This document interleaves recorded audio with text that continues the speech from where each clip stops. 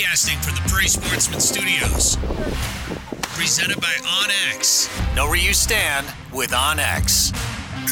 We're not just a radio show anymore. Heck yeah. This is Sporting Journal Radio. That's right. Radio's in the name, but it's so much more than a radio show now. Watch us on YouTube. You can listen to us on radio stations, of course, across Minnesota, Wisconsin, North Dakota, South Dakota, and beyond. Or download the podcast wherever you get your favorite podcasts. Thank you very much. I'm Brett Amundsen. That's Dan Amundsen right over there. Dan, how you doing? Hi, doing well. I'm not ready for it to end, Dan. It's ending. God dang.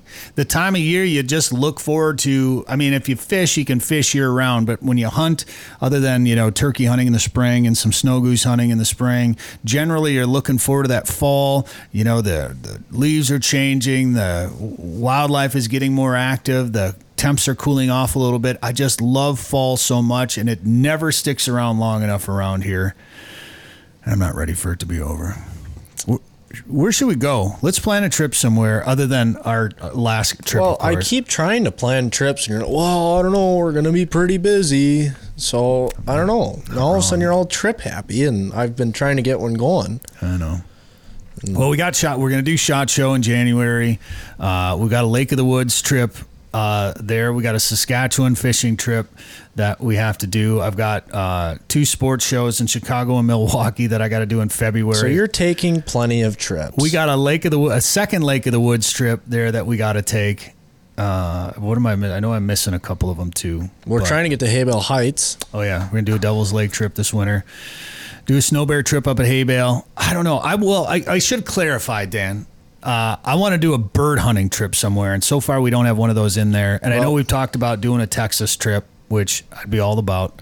You haven't been all about. Well, I would be all about it. I just don't know where we're going to fit it in. But I want to do an upland trip. I want to do a pheasant trip, quail trip, something like that somewhere. And I just don't know if we're going to have time to fit it in, but it'd be nice.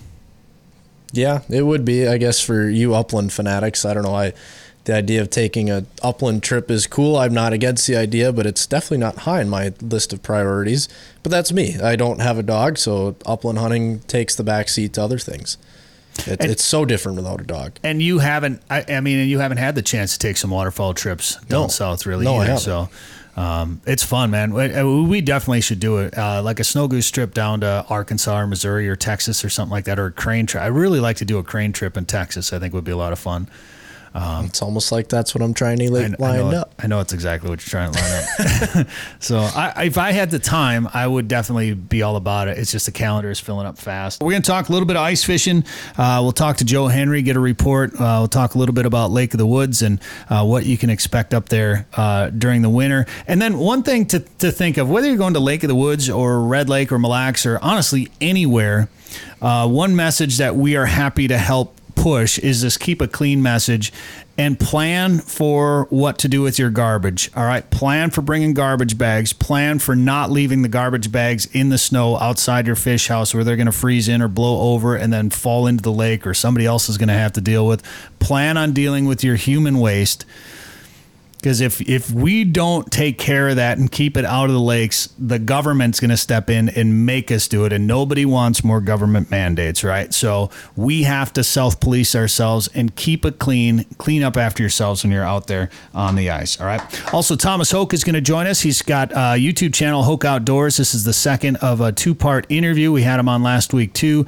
Check him out on YouTube. And then we'll talk waterfowl and working with DRC calls up with Corey Loeffler with Thomas Hoke coming up later in the show. Dan, who are the sponsors this week? This week we have OnX. Know where you stand with OnX.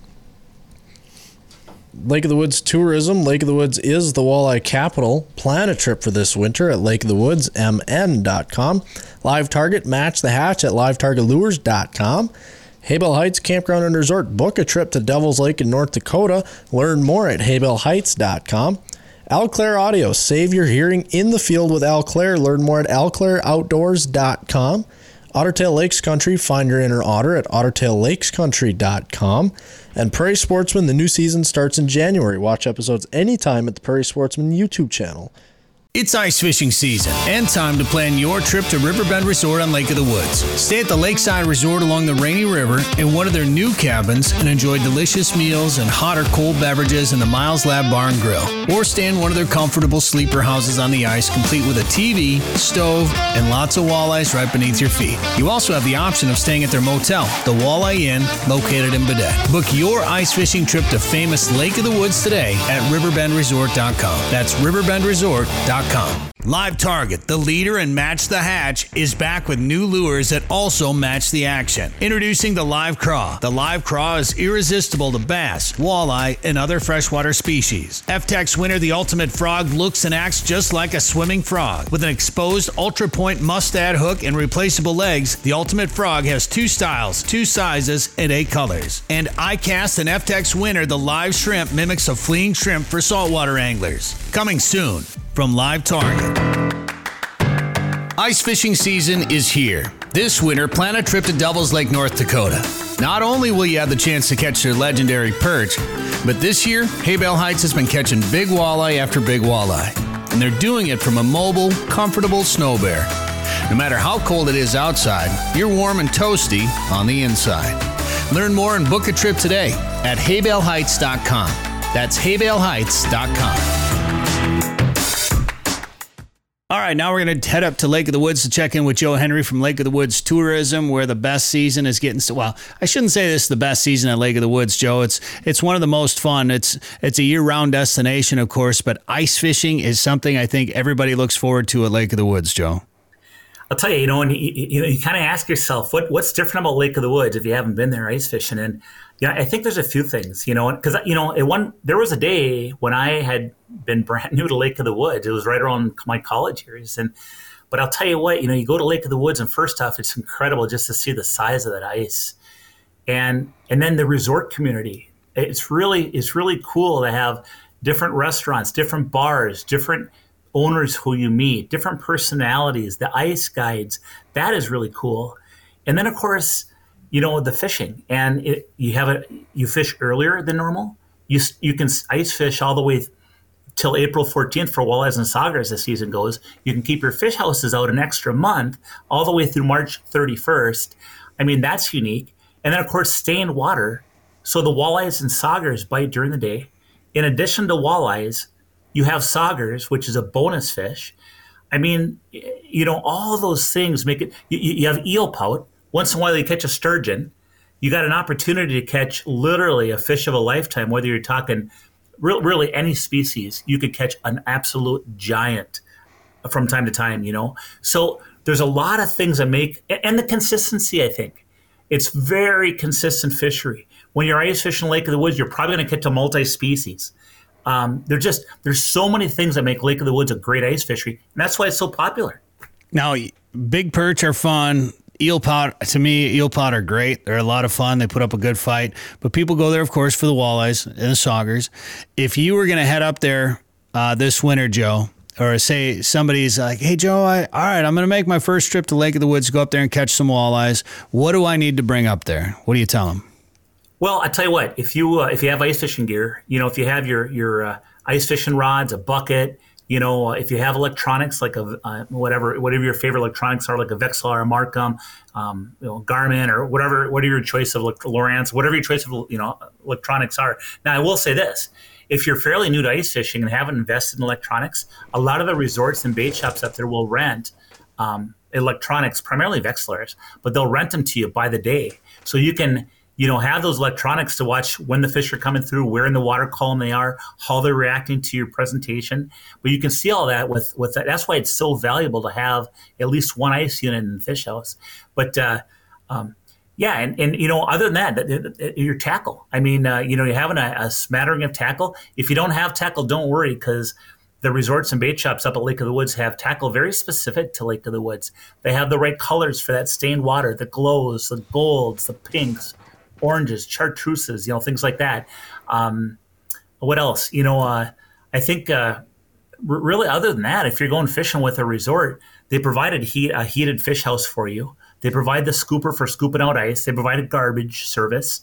They clean the fish for you. Some of the resorts will even cook the fish for you if you don't want to cook your own fish when you're up there. Some people like having fish fries in their cabin, with their family and friends and such. So that's your choice. But really your rods and your tackle and your electronics, and really that's it for the most part. You get your bait if you're fishing with a resort that provide bait for you. If you're fishing on your own, you just go to a bait shop and pick up your minnows or whatever you're using. It doesn't take much, Brett. All right, so I'm in the house, and these are essentially you're renting a day house and transportation to the house. The guys will come through and check on you and make sure you got bait and food, and will help you out if you're fishing. But it's not really guided fishing necessarily. So if I'm sitting in there, Joe, and I got my electronics down, I'm marking a few fish, but I'm not catching them. What do I do next? Yeah, just scream real loud. No, and I would say, whether you're fishing in a, I gotta say that Danny's pretty quick, isn't he? That's that guy falling out of the fish house too, wasn't it? That audio. Remember that video? The guy falling out. The guy's still hooked up to the snowmobile and he's in the fish house and his buddy takes off on the sled. And he's like, he falls out of the fish. Anyway, that's the audio. Yeah. I laugh every time I hear it. But now where do we go with this? So trying to get those finicky fish to bite. Well, you'd mentioned, hey, you're probably going to be in a day house. You might be in a sleeper house too. We have a ton of sleepers on Lake of the Woods, so you might be in a sleeper fish house. But the bottom line is this: when those walleyes and saugers come under your fish house, and you can see my electronics, you're going to get a lot of fish coming through. But if they're not cooperating, you got to do something different. So right off the bat, I like to do the 1-2 punch. The 1-2 punch is one jigging line and one dead stick. The jigging line, you're going to have some kind of a lure on there, probably tipped with a minnow head or a minnow tail. And then you're going to have a dead stick. And all a dead stick is a live minnow on either a plain hook or like an ice jig, a small ice jig. And you're going to have that 6 inches to a foot as a rule off the bottom under a bobber. Or if you want to get fancy, you can have a rod with a real, sensitive tip and just set that on the floor or set it in a rod holder and watch your tip. But you're going to have that 1-2 punch. The active fish are gonna probably hit your jigging line. They're gonna also get attracted to it, even if they're not active. And then your dead stick will catch really everything too. The active fish will hit the live minnow as well as the fish that are more neutral. If you got a cold front going through, or maybe the fish ate a whole bunch yesterday and they're not as hungry today, that sort of thing. But so you get the 1-2 punch. Now, as far as jigging goes, I would say there's a few things. The normal jigging cadence for myself would be, jig, and let it free fall to the bottom. Jig, and let it free fall to the bottom, and then just hold it still. And a lot of times they'll hit it when you stop it. And I like to let my lure stop at about a foot off the bottom, sometimes 6 inches. That's one jigging cadence. If they're not reacting, like if you see them down there, but they're not hitting on that, change it up right now. Like you want to go bang, you want to go, cadence 1, cadence 2, cadence 3, because you got to do it fast. Otherwise, that fish is going to swim away. You only have that attention span of that walleye or sauger for a very short time. So I do the normal jigging cadence first. Secondly, I'll drop it in the mud or sand and just lift it off slow and shake it. Hold it still. Drop it in the mud. We get a poof of dust under there, just like minnows are feeding. There's something coming out of the mud like bloodworms, but you drop it in the mud, lift it up, shake it a little bit, and hold it still, and see if they hit it. If they don't hit it, I shake it like heck, and I start reeling up. Thrill of the chase. A lot of times, instinctively, walleyes and saugers will be chasing their bait, and they'll chase it up. The minnows normally rise in the water column. So what you do is you jig it, and you start reeling up. You jig it, you start reeling up, and they're chasing you. Don't stop it. Keep it going. Keep it going. A lot of times, if we've been in a fish house together, you'll hear my commentary. Oh, he's 4 feet off. He's 5 feet off. He's 6 feet off. 7 feet off. Boom, got him. And they hit you and they push you up, and you set that hook, and life is good. But there again, it's the thrill of the chase. So you try different things. If that's not working, try really downsizing your jigging presentation. Put a really small jigging spoon on, maybe a small jig. Use just a small minnow head. Maybe switch from a minnow head to a piece of the minnow tail. If that's not working, go big. Go big and get aggressive. Put on a rip and wrap and start ripping a rip and wrap. Put on a rapid, a jig and wrap. Put on a bigger spoon. Put on a spoon with vibration versus maybe before you using a spoon that didn't have vibration. Mix it up until you figure out what those darn walleyes want. Yeah. I will promise you this. You can have the same anglers in the same fish house. And at the end of the day, these two anglers might come in with very little. These other two anglers might come in with a whole bucket full. It's because they worked at it. They tried different things. Now, if you're the type of folks that like to go in there and play cards and play cribbage and that sort of thing, that's great. Just know that if the fish are in a neutral mode that day, you might have a smaller bucket, if a smaller bucket full. If they're active, you're probably gonna catch fish regardless. Yeah, and I think the key to that is keep trying different things until you figure out a pattern. You figure out something that works.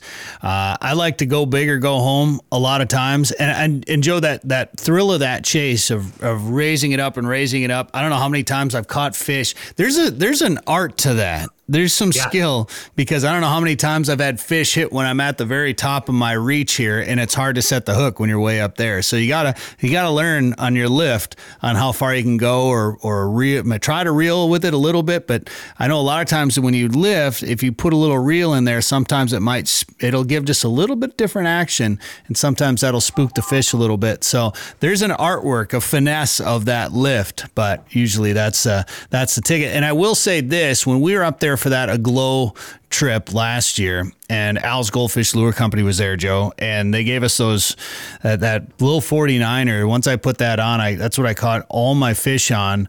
But we were catching a lot of smaller fish, and we caught a lot of saugers. Like, we ate a lot of fish. Fishing was crazy. Caught a pile of fish. I think that was the biggest walleye that I caught there. But there was another group.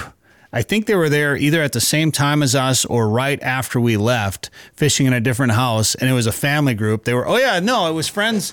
It was friends of mine, and they messaged me on their way up when we were wrapping up. He's like, "Well, how is fishing?" I said, "I used this Al's Goldfish lure and caught a pile of fish." So I think they stopped at what's in Rogers there? Cabela's. They stopped at Cabela's and Rogers and wiped them out of all the 49ers that they had there in the store, and brought them up and caught a pile of fish on them. But the kid's dad, I think it was, caught the biggest walleye. I think he'd never been ice fishing before. Caught the biggest walleye of his life. And what was it on, Joe? The dead stick. It was on Al's Goldfish Lure 49er. No, it was on the dead stick. Oh, was it? Plain hook and a minnow. And it was just sitting there. I think he was. You say that. Yeah, I think he was just talking, and all of a sudden, he got bit, and it was a fight of his life. And he was hooting and hollering and screaming, and the whole house was going crazy. They had kids running around. I remember that video. Oh yeah, that was a fun video. Yeah, he was fun. Well, I'll tell you, it just goes to show, though. He didn't do much productivity wise, but he caught that big fish. We're still talking about it. We weren't even in the fish house. Right. Right. Well, it just goes to show that dead stick. And I hate dead sticks. I absolutely hate them. But they are so effective in a lot of places, but they're very effective at Lake of the Woods.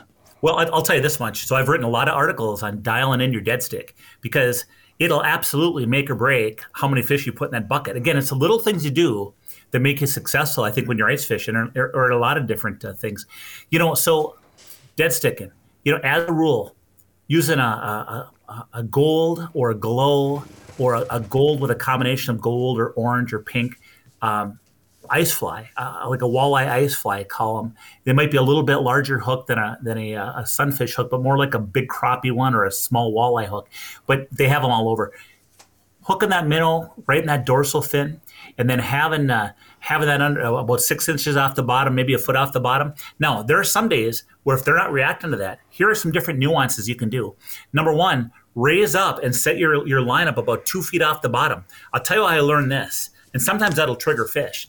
But I'll tell you how I learned this is that when I would, be jigging my jigging spoon, and I would pull my rod way up on the floor and set it down in case I wanted to go, maybe I grab something to eat or whatever the case might be, do something in the fish house. My lure would be 3 feet off the bottom, right? Because I pulled it way up so a fish wouldn't pull it in just for a second. And then I look at my Vexilar and I can see a fish rising up to it. And I'd watch my rod move a little bit. I'd come up and set that hook and there'd be a fish hanging on there. I started setting my dead stick, 2-3 feet off the bottom at times. And you know what? Think about this. In the real world, a lot of times those minnows are swimming above the walleyes. They're not going to swim right in front of their faces. They're going to swim above to get away from them. So those walleyes are used to going up and feeding up for fish. It's almost like if you put sometimes a walleye or a sauger, just like human beings, they don't want what they can have. They want what they can have, right? So you put that minnow right in front of a walleye or sauger, and a lot of times it just doesn't seem natural to them, especially if they're in a neutral mode. They just don't go for it. But if you put it above them and that thing's shaking up there and they can sense that, their eyes are on top of their head, they got a lateral line, they got an inner ear that seeks frequencies, low frequencies. all of a sudden, boom, they instinctively, they'll fly up and grab that minnow. It's just instinct. They can't help it. So it's little things like that. A plain hook, a lot of times when fishing's tough, putting on a small plain hook, maybe a glow hook, maybe a whatever color, but oftentimes a glow hook in that stained water, and putting a real small hook on and hooking the smallest minnow in your minnow bucket just under the skin, and then putting that 6 inches off the bottom, especially if they're neutral, put it right by the bottom. But I tell you what, that can really catch you a few more fish in the course of a day. If that catches you 3-4 more fish, think about 2, 3, 4 people in a fish house. Mm-hmm. Absolutely. Well, I'm excited to get up and test that practice my dead stick at Lake of the Woods. Joe, and if people want to plan an ice fishing trip up there, what should they do? Oh man, check out our website, and that is lakeofthewoodsmn.com. Come ice fish the famous waters of Minnesota's Lake of the Woods, the walleye capital of the world. Experience full-service resorts featuring heated fish houses, ice transportation, meal plans, and sleeper house options. From the northwest angle to the south shore, Rainy River and Baudette, the Midwest's #1 ice fishing destination. Walleye, sauger, perch, and northern pike. Minnesota's Lake of the Woods, best fishing anywhere. For more information, log on to lakeofthewoodsmn.com. 852 million acres of public land, 147 million private properties, all in the palm of your hand. The #1 hunting GPS app just got better. With hundreds of custom map layers, 3D and topographic maps, you can easily scout on the road or at home before you go. And now you can get important weather details, CWD detection, and even know what crops have been planted where. Get the most trusted hunting GPS app ever made. onX. Know where you stand with onX. Looking for winter adventure? Might as well pick a place with over 1,000 lakes. Otter Tail County, Minnesota is in the middle of everywhere, offers a simpler pace, and has something for everyone. Find your inner otter at ottertaillakescountry.com. This is Sporting Journal Radio. Thanks for tuning in on the network by demand at sportingjournalradio.com, or maybe you're watching this on YouTube. Thank you very much. We sat down with Thomas Hoke. He came into town. We did some hunting with him. He's got a YouTube channel, Hoke Outdoors, and we had the first part of our interview with Thomas last week. Now we're going to do the second part here right now on Sporting Journal Radio. How'd launching your kayak go? Ooh, not so great. Yeah, going back to that thing about confidence with the kayak, I got way overconfident. We're talking like going down icy riprap and dragging my kayak down, look back, and it's barreling down the rocks probably like 5-6 miles an hour, and I tried to jump out of the way and did not get out of the way quite in time and landed smack on my gun. Luckily, well, I guess not luckily, the rib was already bent a little bit. Now it's way bent, but I shot a couple pheasants today, so I guess it's not... Still shoots straight. Yeah, still shoots straight. Or just corrects for you not shooting straight, maybe. Yeah, I guess that does make sense because I missed one on the first day, That's right. And then I bent my rib, and now I killed 2 on the last day. So, yeah, no, I definitely... I love it! Me, I guess. Yeah. Well, and you shot some geese too with it, I'm assuming, this afternoon. Yeah, I mean, I would think I hit at least one of them. Yeah. Yeah. So I don't know. It was kind of that was a team effort. They had you got 2 guns, 3 birds come in and do it perfectly. I don't think there's gonna be too much bird claiming going on there. Yeah. Hopefully, unless until it's banded. Yeah, until it's banded, right. And then we'd have probably been pulling up the shot cam footage and watching me miss. Well, it was great too because you came down here and you did end up shooting 1 duck on that river float, if I remember right. Yep. And then we pheasant hunted and you shot behind one, or you shot the tail feathers off one. I feel like you took some feathers off that one. I don't know. It was one of those ones where like we went back and looked at the footage, and I mean, typically you can follow the wad. If the wad is going, right towards the bird, and you're not, and you're not too far behind or in front of it, you're going to hit the bird. I felt like the lead was perfect. The wad went straight in the line the bird was at, but it just flew through the pattern basically. And then Matrix. Yeah, I don't know, some weird sort of stuff. But no, I didn't see any feathers come off that one, which is kind of thankful. Always hate to knock feathers out of one and not bring it down. So, well, okay, so you didn't shoot pheasants on that first time, and then we went out and sat most of us sat pretty much all day during we're finally getting geese to migrate, and we sat out all day. Yeah, I mean, you helped us pick up a spread, helped us set a spread, sat out there for most of the day, never pulled a trigger, never saw a goose. And then finally on the last day, we go out and pheasant hunt, shoot some birds, and then go out and I had to talk you into going out for the last hour. Yeah. What? Well, I got work to do. I love making YouTube videos, but at the same time, I got calls to make. Got a bunch of orders coming in. People want to get their calls before Christmas time, so trying to get some calls shipped out. But yeah, I mean, we were getting Snapchats of hundreds of birds working the spreads. That's kind of hard to say no to that. Yeah, so you mentioned Tony earlier. That's Tony Crotty from Mid-Migration Outfitters. And Tony and Dan, you guys were out in the spread. What time did you guys go out there today? Well, Tony probably ran out there about 1:30. I was editing Prairie Sportsman, and that needs to get done. I'll get it done, Prairie Sportsman, I promise. But I had to... It's migration day. Yeah, I started seeing birds fly over the house and over the office, and then Tony started Snapchatting all of us, and it's like, okay, let's put a sequence together, and I put on my camo as fast as I could, ran out there. I don't know, maybe got out there about 2 o'clock and met you guys. As soon as you got there, we were all done, unfortunately, but luckily you guys were there so I could stay and film, which was a blast. Yeah. I love being able to do that. That was great, yeah. And we got done pheasant hunting, and the whole time we pheasant hunted for a couple hours, Tom, something like that. And we had Forrest Husett and also Andy Reeves with us, who the guys we did the layout duck boat hunting with up at Lake of the Woods. They came down and hunted with us, so the four of us went out, and I filmed, and you guys shot some birds. And the entire time, I don't know if I'll include this in the pheasant footage, but every so often I just put the camera up because there'd be another giant flock of geese flying over us. It was like constant, like heavy push today.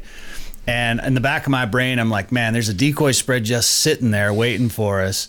But it was getting later in the day, and those guys had a bail, and then you were getting ready to leave, and I was like, well, all right, we'll just relax a little bit, wrap things up, do a little podcast recording, and then you can head out. And then I opened up my phone, and you and Andy were talking about ducks and this and that, and I'm just like watching 100 Snapchats from Tony about geese like bombing into the spread.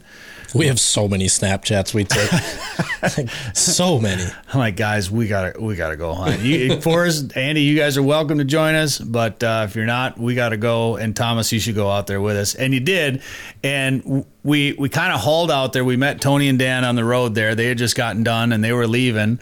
So we ran out there and we were kind of talking, setting up. And I remember saying, as we were walking out to the blind, like, I don't really see any geese flying. We might have missed it. It might be too late. We definitely thought you guys were too late. Yeah. Definitely didn't think you were going to pull the trigger. None of you. So we're down there and we're in an A-frame, and we're both kind of getting our guns out and calls and doing everything, getting all set up. And all of a sudden I hear,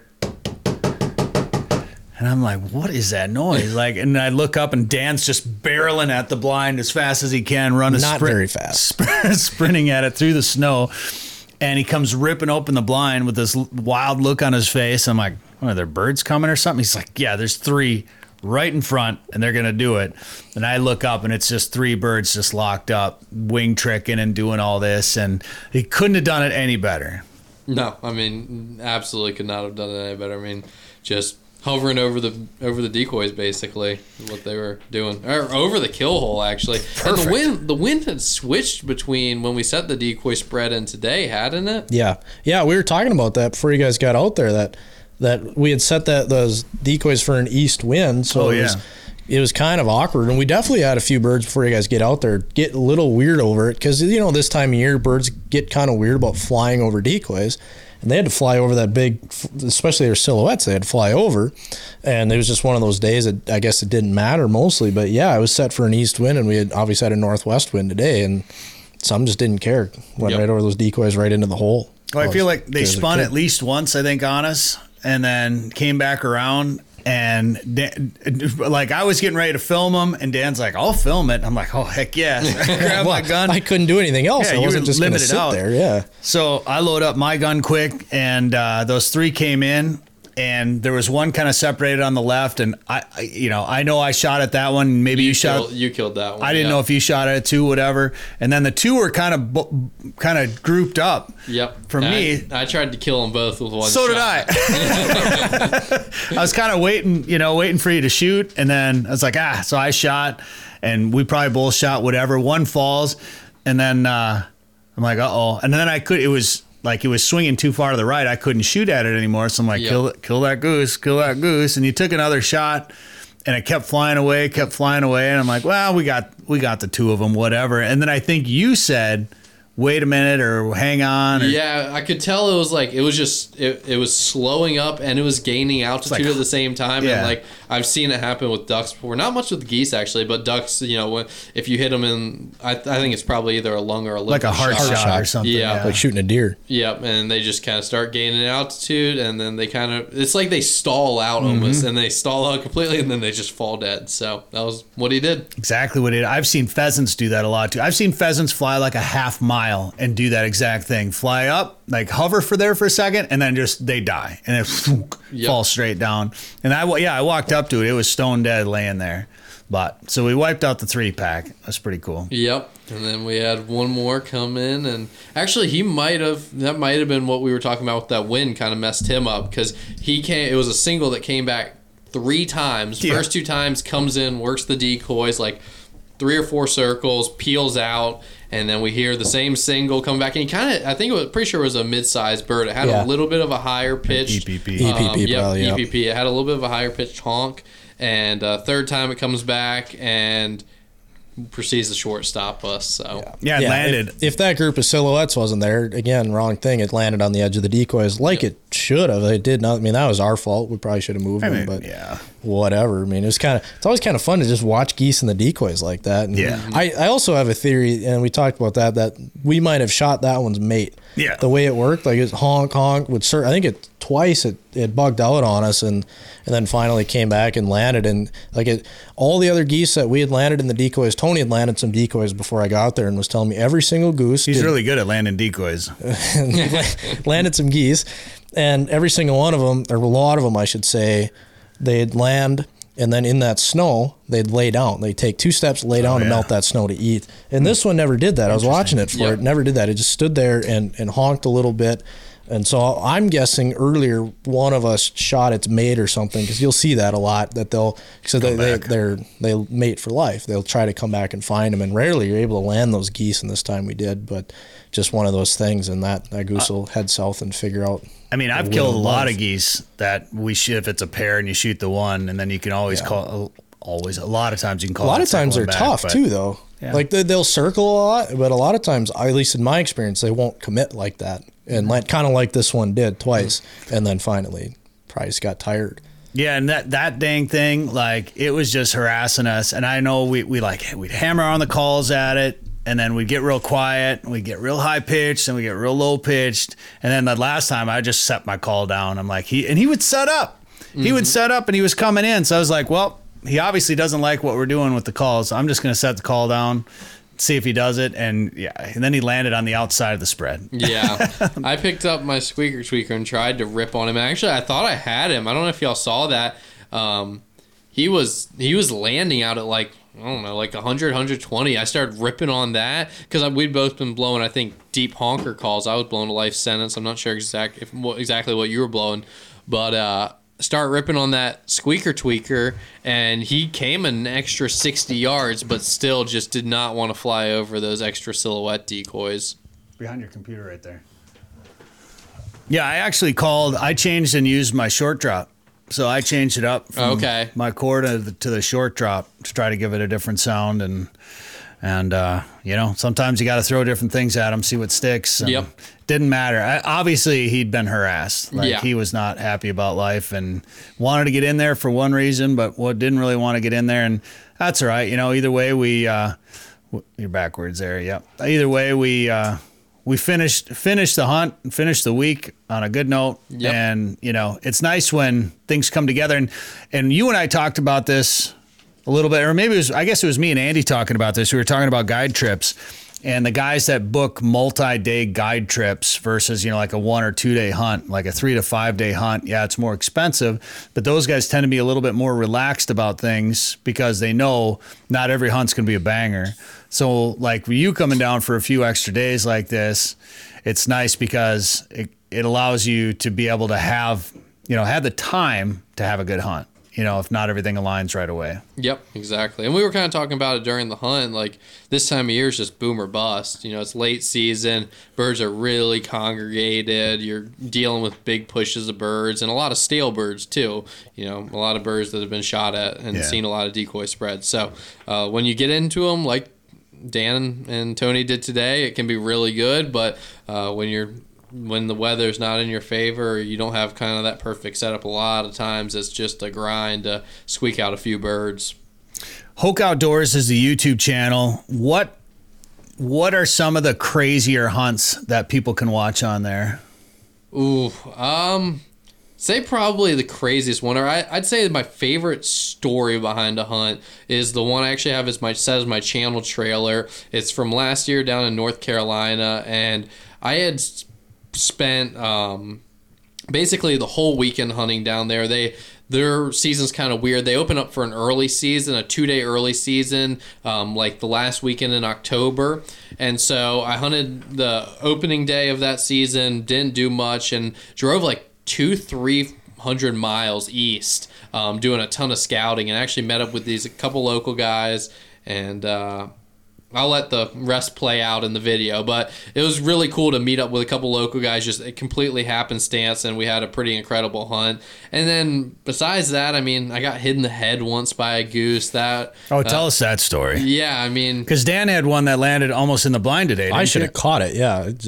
Yeah, I suck at my job today. I'm sorry for whoever's watching this on YouTube, because either I have a lot of editing to do or it's rough. Oh boy, jeez. Well, you almost could have caught it. Probably would have hurt because that's why I didn't catch it. Yeah, because didn't you get knocked right out? Yeah, sorry for it knocked me out completely. We had I want to say it was like a 5, 6, 7 pack of honkers coming over, and it was just a pass shot, like 30-35 yards. I stand up, crumple the one on the right side of the flock. I'm standing in the right side of the blind, crumple the rightmost one, switch over, double up, hit another one, the second most, or the one that's now on the rightmost side of the flock. So I doubled up, and as I'm going for the triple, I just get absolutely clobbered, and I was out for like 5-10 seconds and wake up. And the funniest thing about it actually is that the other two guys I was with did not realize what happened.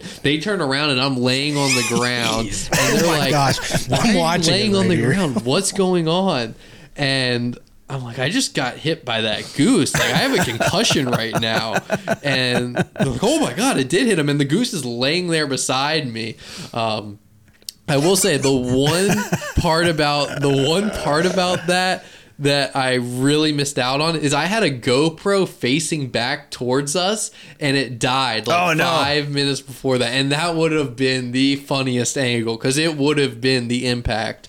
And it just absolutely clocked me. I don't think I probably had I don't know if I had a concussion or not. Like, I didn't really have concussion symptoms. I've had them before, but I had a headache for the rest of that hunt. But it was a really, really good hunt, and I couldn't back out on it at that point. So either go to your YouTube channel, or I just played it here on the show. Then I apologize for laughing, because that's kind of funny. It's hilarious. And people always ask me if it hurt, and I'm like, this is like a 10 to 12 pound goose, and it's falling from 30 yards up with momentum already. Imagine someone taking a bowling ball is 10 to 12 pounds, and just chucking it off the top of a 3-story building and it landing on your head. Right. That's gonna hurt. Well, I've seen them. We had one hunt where actually I watched a goose land on a layout blind, and the guy was in the layout, and it was coming at him, so he bailed. Like, he literally rolled out of the layout blind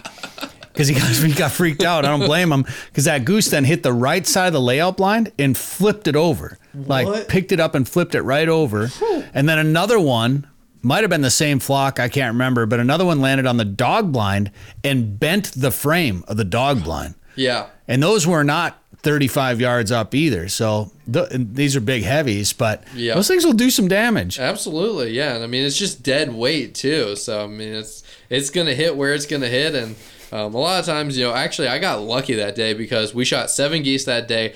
5 of them had broken wings, like bad broken wings, and luckily the one that I shot was one of the 2 that did not have a broken wing. So like, could have at very got stabbed. Yeah, stabbed, put an eye out. Worst comes to worst, catches you in the neck, and next thing you know, you're bleeding out on a duck hunt. Gosh, so. you know what's going to happen is somebody in Minnesota is going to hear this interview now, and Minnesota is going to put in some sort of regulation that we have to wear helmets and mouth guards. When concussion protocols, if you get hit in the head, you have to get out of the blind. That's what I was going to say. There's going to be somebody who has to watch every hunt and then a play later or a volley later. Volley later, you can come back in. Go into concussion protocol. But that's why we need to vote. That's right. That's right. I vote for no helmets in the goose blind. I was watching this, and you're giving like the recap after. You definitely looked very dazed. Oh, I was seeing stars.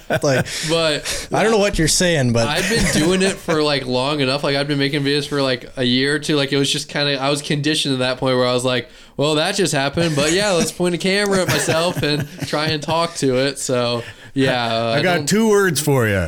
Ouch. Made in America. Goose hunting hurts. That's and hilarious. That clip was made in America. That's awesome. Well, do you do a lot of traveling for the channel, and do you got some trips planned or places you want to go and film? Yeah, I mean, I do a good bit of traveling. I'd say it's. Oh, I'm looking for the right word here. It's facilitated by the channel. Like I'm definitely able to do it because I make these videos and they do give me some sort of revenue, but I love traveling to hunt. Like it's probably one of my favorite things to do is just exploring new places. So even if I wasn't filming videos, I think I'd be traveling just as much.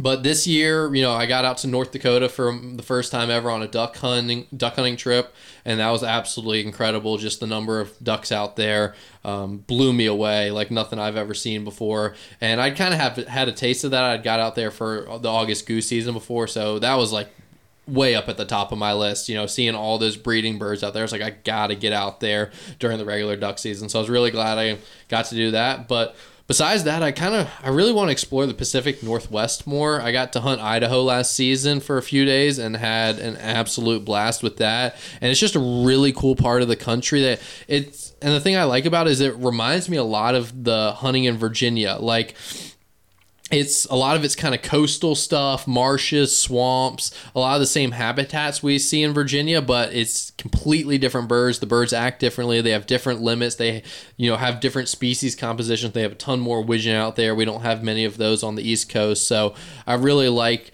that it's similar habitats, but people shoot a lot of different birds and they hunt them a lot differently as well.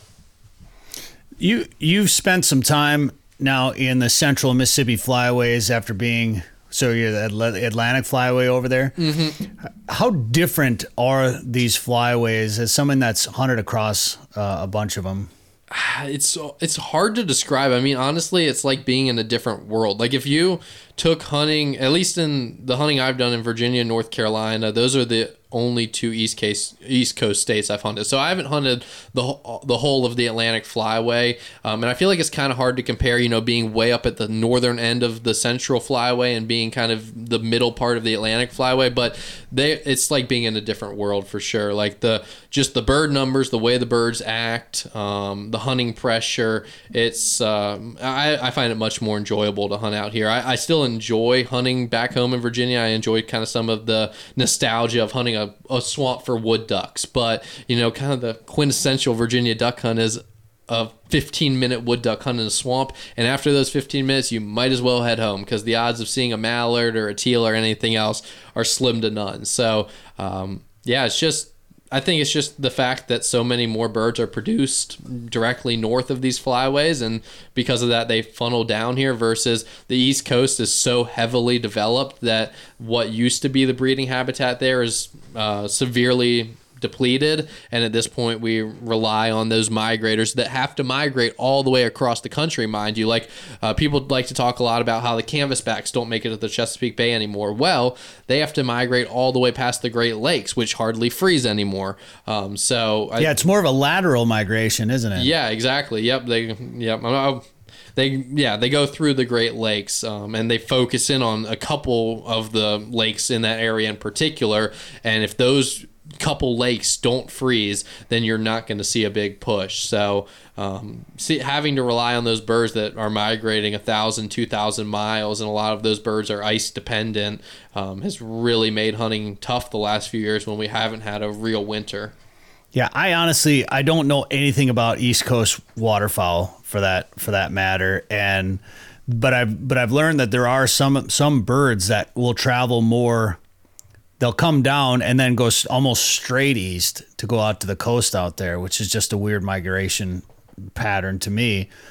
But also here in Minnesota in particular, but people complain about confusing regulations at times. Some people don't like the splits. I'm in favor of the split. Not this year. This year, yeah. This year is a bit of a weird year, but...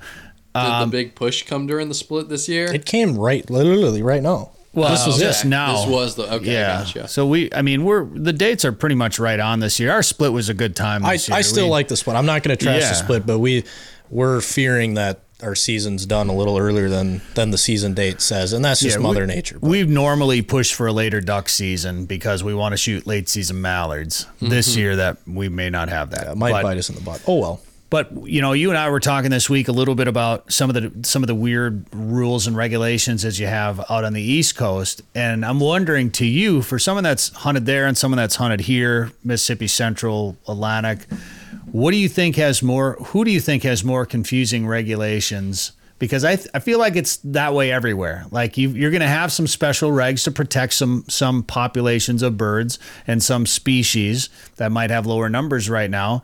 And it's just up to hunters to kind of know what's going on. And sure, it can get confusing and frustrating at times, but you're going to have that everywhere, I think. Yeah. I think the East Coast has more confusing regulations. In that, some of the regulations, the blind law one in particular, which basically people can license blinds and renew them every year, and you can't hunt within 500 yards of a licensed blind. So Virginia has thousands of miles of public water, rivers and creeks and such, and you can't hunt a lot of that because there's licensed blinds along all of it. I would say I think Minnesota's regulations are a lot more frustrating, and it goes back to like one of the first things I think Corey ever told me when I came up here is if you're having fun in Minnesota, you're probably breaking the law. And I cannot tell you how true I found that to be. Sounds like Corey. Like, I mean, it's just the regulations are just like, it's not that they're hard to interpret. They're easy to interpret. It's just like, what is the reasoning behind this? I don't understand why a lot of regulations in Minnesota are the way they are. Like, for instance, the open water regulation. You can only layout boat hunt on 3 lakes in Minnesota. Why is that? That doesn't make any sense to me. Like, why can't it be all lakes? What are they trying to protect there is my question. So, that kind of came up when we were talking to Adam today. Like, he's talking about having to do specific things with his layout boat on specific lakes versus out on the lake that they hunt. They can actually hunt a layout boat like it's supposed to be hunted out in the middle of open water. Well, that actually came up, and the public actually had the chance to voice their opinion on that last year. Was it? I think last year in the survey came out. Yeah.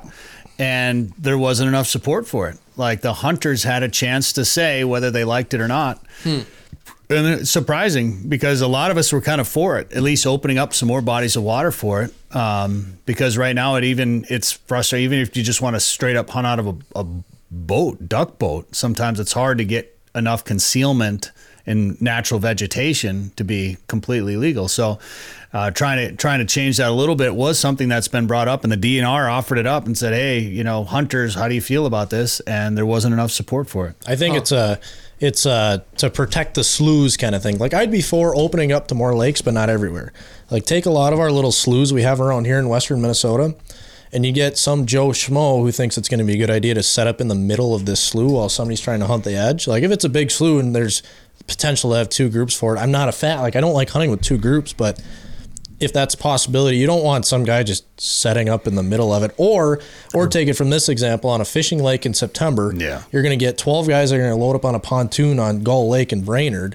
Guys are going to be trying to jet ski, and it's a weird deal here. And that could just, it could get weird, because I think a lot of birds, especially local birds, are so used to boats and stuff, they'd be very susceptible to it. I don't know. It's a strange thing, and I have mixed feelings about it. But I would like to see like a Leech Lake or a Winnie have it. Like right now, layout boat hunting on Leech would be a blast. So what is it? It's Mille Lacs, it's Lake of the Woods, it's Pepin and Superior. Lake Superior, yeah. And the Mississippi. I think the parts of the Mississippi you can do it too. Yeah, I think there's still... That's still weird. It's not like it's a free-for-all. I think there's still a weird reg. Yeah, I think it's like south of Hastings or something. Yeah. Read up on that. Don't quote us on that one. But I think part of it too is Minnesota is such a water hunt state. Yeah. Like particularly the old tradition of hunting divers and hunting bluebills in Minnesota. So many people in Minnesota, as compared to other places, except maybe out on the coast, the sea duck guys or whatever, are water hunters. Like you go to North Dakota, and if the locals see you with a blue plate and a boat behind you in the fall, they're not going to talk to you, and they're not going to let you on their land, and they're not going to be happy about it. So Minnesota is a water hunting state just because we're the land of 10,000 lakes, and it's all public water. So I think part of that open water law is about protecting the ducks and protecting the places to hunt, but also not busting roosts, like not pressuring those ducks out in the middle of the lake and make you go hunt them in places, and try to bring them to you versus going out to them. Or even for fall anglers. Well, I think there's something to that. People already get frustrated enough with fishermen coming through decoys on shore in the fall, especially September, October. And if a guy can set up because this is what we learned on Lake of the Woods.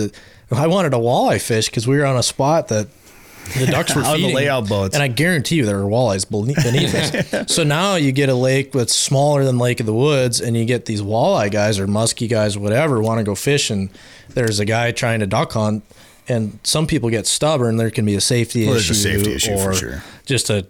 There's going to be some conflicts, and each to their own. Everybody has the right to that lake, and so I don't know. It's a interesting deal. Maybe you put you can start after October 15th or October 31st. Yeah, you'd have to probably do something like that, and it'd be such a change too that how people are when a regulation gets changed. A lot of people don't realize it for about 10 years and continue to maybe break that law or whatever. But it'd be another confusion. Well, there'd be a confusion there, and you'll have people all of a sudden wondering why somebody's out in the middle of the lake banging away at their divers. But I wouldn't mind seeing them. I mean, I had a lot of fun up at Lake of the Woods doing that layout boat deal, and if you opened it up to some more lakes, I think that'd be kind of neat. But it's always something. I will say this about the Minnesota DNR in the waterfowl regs the last few years is I feel like they understood some frustration was coming from their hunters, and they definitely tried to listen. And I think that's why going to 3 zones, northern, central, and southern zone, I thought was a great idea. The splits I thought were a great idea. Not everybody agreed. That's why the southern split essentially became the same as the central instead of what they originally did, which I don't know how I feel about that. I thought it was a good idea to extend the southern zone, extend their season a little bit longer. But a lot of guys in Minnesota too like to hunt teal in early October and September, and guys like us like to hunt late season mallards. But not everybody has the opportunity to hunt fields, so it's hard to make everybody happy. Yeah, that's for sure. And I mean, we saw the same thing in North Carolina last year. North Carolina implemented splits for the first time last year, or implemented zones for the first time last year. They have 2 zones, and we have a 60-day season, just like y'all. 60-day season on the East Coast, and 56 of the days ran consecutively between the 2 zones. So it's like, what's the point of having 2 zones if you're going to have 4 days that are different between the 2 of them? So that was kind of frustrating, but I think stuff like that, as long as the departments that manage, that set the regulations are willing to listen, I think stuff like that will change. I feel like they have been, at least the last couple of years. So moving forward, we'll see how things go. And it's going to be so hard. I know, Dan, we've pushed for later seasons so much, and this year just Mother Nature had different plans for us. Yeah, and that's the battle. But so what do you do? Was this abnormally early freeze up, or have the past like 5 to 10 years been so abnormally warm that it's kind of skewed it? Like, I guess this is more of a question for Brett.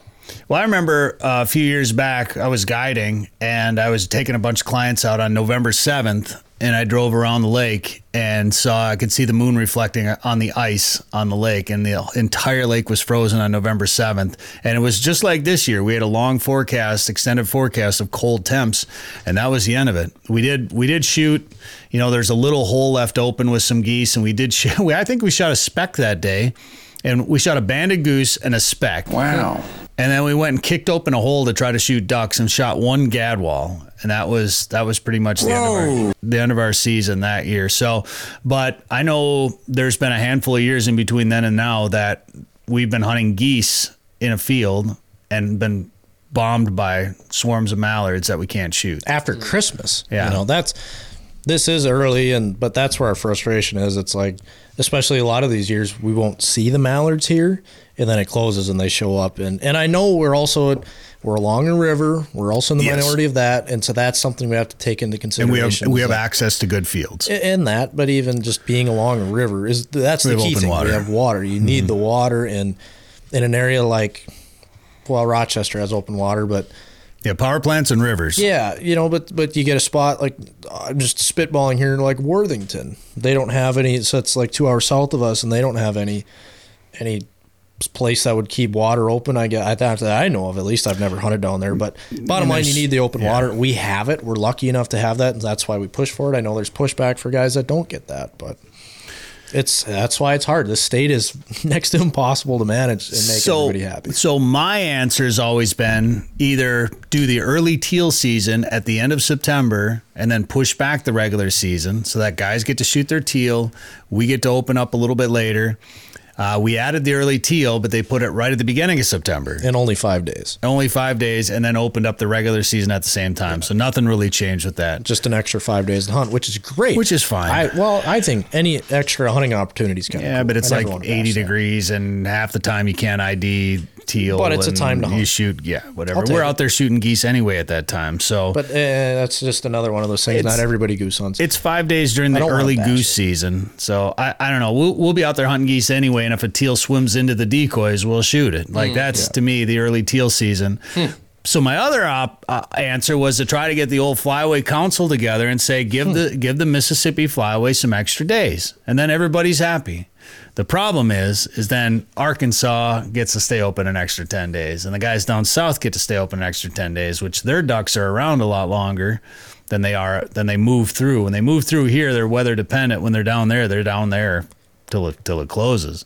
So that's been the pushback on just giving us more days in the Mississippi Flyway. But I don't know. I mean, we're so close to the Central Flyway here. I don't know why they can have whatever they have, 72 or 70 or whatever it is, plus a High Plains unit for mallards in January or whatever they got over there. But it'd be nice to have some river zones or something in Minnesota where if we got the best duck to me, the fatty mallards, late season, plumed up, fatty mallards, late November, if we got a place to shoot them, it would be nice to be able to shoot them. Yeah, it's definitely hard to be watching them coming to the decoy spread when you can't shoot them. And that's something that I haven't had to deal with much, being from Virginia. We typically get to run till January 31st. So, just a couple times we've had it during late goose season, which runs till February 15th. We'll see them in the spread, but I can't imagine having big swarms of mallards drop into the goose spread like that. Would be aggravating to say the torture. least. And this year, I think I've shot 2 mallards this year. Like the entire, our duck season's almost over, and I've shot more green wing teal than I've ever shot in my life. I feel like we were stacked with green wings for like a month around here, which isn't normal. But I haven't shot a widgeon. I haven't shot a gadwall. I know you guys shot some pintails. We've shot pintails. I think we shot all 3 of them. But not many. No, like one widgeon or something. One widgeon, which is abnormal. More pintails than normal. It's been a weird year just in our flyway. I mean, things have been different. Well, we're real dry, to be fair. Yeah. We're real dry, so we don't have as much water as we've had in recent years. And that's actually something, obviously it's been cold. I'm not going to say this is why we froze up early, but shallow water freezes faster, so there's something to that too. But it's been so cold that's not a valid argument. Well, and the mallards just pretty much got here Yeah. within the last couple of days, and it's going to be over for us. So I guess I'm just frustrated because I'd like to be shooting some more mallards, and I'd rather be shooting mallards than green wing teal, which I like shooting teal, but I'd rather be shooting mallards. Anyway. We can Rant go on over. and on. We can go on and on about this. We've had a lot of podcasts where we have the same discussion. Well, I'm hoping something changes. A shell costs what a shell costs, and you get about double the meat off a mallard that you Right. do a green wing. So Yep. I mean, it's double the bang for your buck, I'd say. So I mean, I can completely understand the argument. I will say, honestly, I think a teal tastes better than a mallard, but maybe not up here. I need more time up here because y'all do get like the extremely fatty best mallards mallards. late in the Yeah. season, and it's really hard to beat those. But like in Virginia, where a lot of our ducks aren't incredibly fatty, I'll take a teal over a mallard any day. And we ate a lot of teal, and we ate some really delicious teal, and I like eating teal too. But it's funny how my progression in the waterfowl, not even in the industry, but just as a waterfowl hunter, from going to wanting to shoot limits to going to want to shoot, a mixed bag and shoot ducks I've never shot before. And now literally, I mean, I like going out there and shooting them and watching them work and all that, but I'm getting food. Like I eat these things and I eat them all the time. And the whole thing about not shooting hen mallards, I get it to try to help the population, all that stuff, but I don't want to shoot a hen mallard because they're smaller than the drakes. Like literally the size of the breast is smaller, and I'm there I just love a fatty mallard, drake mallard. So let me just clear this up here. This isn't going to be aired on the radio, but you like large breasts? Oh boy. Well, yes. That was just kind of yes. a chip shot there. I love large breasts on my male ducks. Yeah. Wait, hold on. I just made it even weirder. I mean, it is 2022. So He likes large breasts on males. Yeah, exactly. That's what Yeah, I just heard. hey. I edit this show, so that's exactly what's going out. That will go on the radio. I mean, That's the promo. those drake mallards can identify as hen mallards all they want. I don't care. I'm still shooting them because they're bigger. Their breasts are bigger. All right. Thomas Hoke, Hoke Outdoors on YouTube. Where else can we find you online? I do a little bit of Instagram stuff on Instagram, and then I have a Facebook page. I don't really mess with it much anymore. So Instagram would be the main other place, and that's just Hoke Outdoors as well. I know you did some filming with Corey. We didn't even get into Corey Loeffler's stories. Yeah. But tell me one Corey Loeffler story from filming with him this fall up there. Before we go. Well, he showed me something I'd never seen before. He took a duck. The waterproofing? Yes, Isn't the that wild? waterproofing. That is wild. Yeah, Yeah. took a duck, plucked it, and he's messing around on his back. I'm like, what is he doing? Like, I've known that ducks have a gland back there, but I've never seen anybody mess with it. I mean, typically all your focus is on the other side of the duck, where you get your food. But yeah, he's squeezing around back there, and I pull up the camera, and he's like, well, you're gonna see some waterproof in here, and squeezes some oil out there, and then he's rubbing it all on his gloves, and sure enough, dips them in the water, and they're waterproof. So that was pretty wild to see. He's just like, he's the quintessential person for doing stuff like that. Like every Yeah, time that you think screams you know Corey. what Corey's gonna do, like he's gonna throw you another curveball. So that's the really fun part of hunting with him, or one of the really fun parts of hunting with him and hanging out with him. Yeah. Good dude, smart dude, fun to be around, good family up there. And I know you're close living with his family up there too at DRC. And it's a good time up there. Yeah, I'm extremely thankful for the opportunity that he's given me, and just how accepting his family has been of allowing me to basically live with them. I eat dinner with them every night. How many times has Kelsey been described as a saint by everybody that knows Corey? Oh by the man, way? Yeah, just so nice. I mean, yeah, I'd say that word describes her perfectly. And some fresh pups up there, Corey Rue and Sean Stalls, Carl. Yep. So got 8 cool. little black labs, and oh my gosh, they are growing so quickly. Like, I've never been around puppies before, and I'm actually really excited. I'm driving back up there tonight. I'm probably the thing I'm most excited for is to see how big those puppies have gotten in 3 or 4 days, because they are growing like weeds, basically. Yeah. Like, I mean, just incredible how quickly, and Rue's been doing a great job just feeding them nonstop. So they're getting that big old milk diet, and I think they'll be ready to, be going home to some forever families here before too long. Well, man, it was fun having you down here. Let's do it again. Have a safe drive back up to Thief River Falls and DRC's home base up there, and thanks for being on the show. Yeah, thank you so much, Brett. Yeah, it was an absolute pleasure, and it was a pleasure meeting you as well, Dan. Yeah, absolutely. Thanks for coming down. Sporting Journal Radio is a division of Macaba LLC. If you've got a question, comment, or story idea for us, send us an email. Go to sportingjournalradio.com. While you're there, you can learn how to advertise on the show and visit our store for hats, hoodies, coffee mugs, and more. Go to sportingjournalradio.com.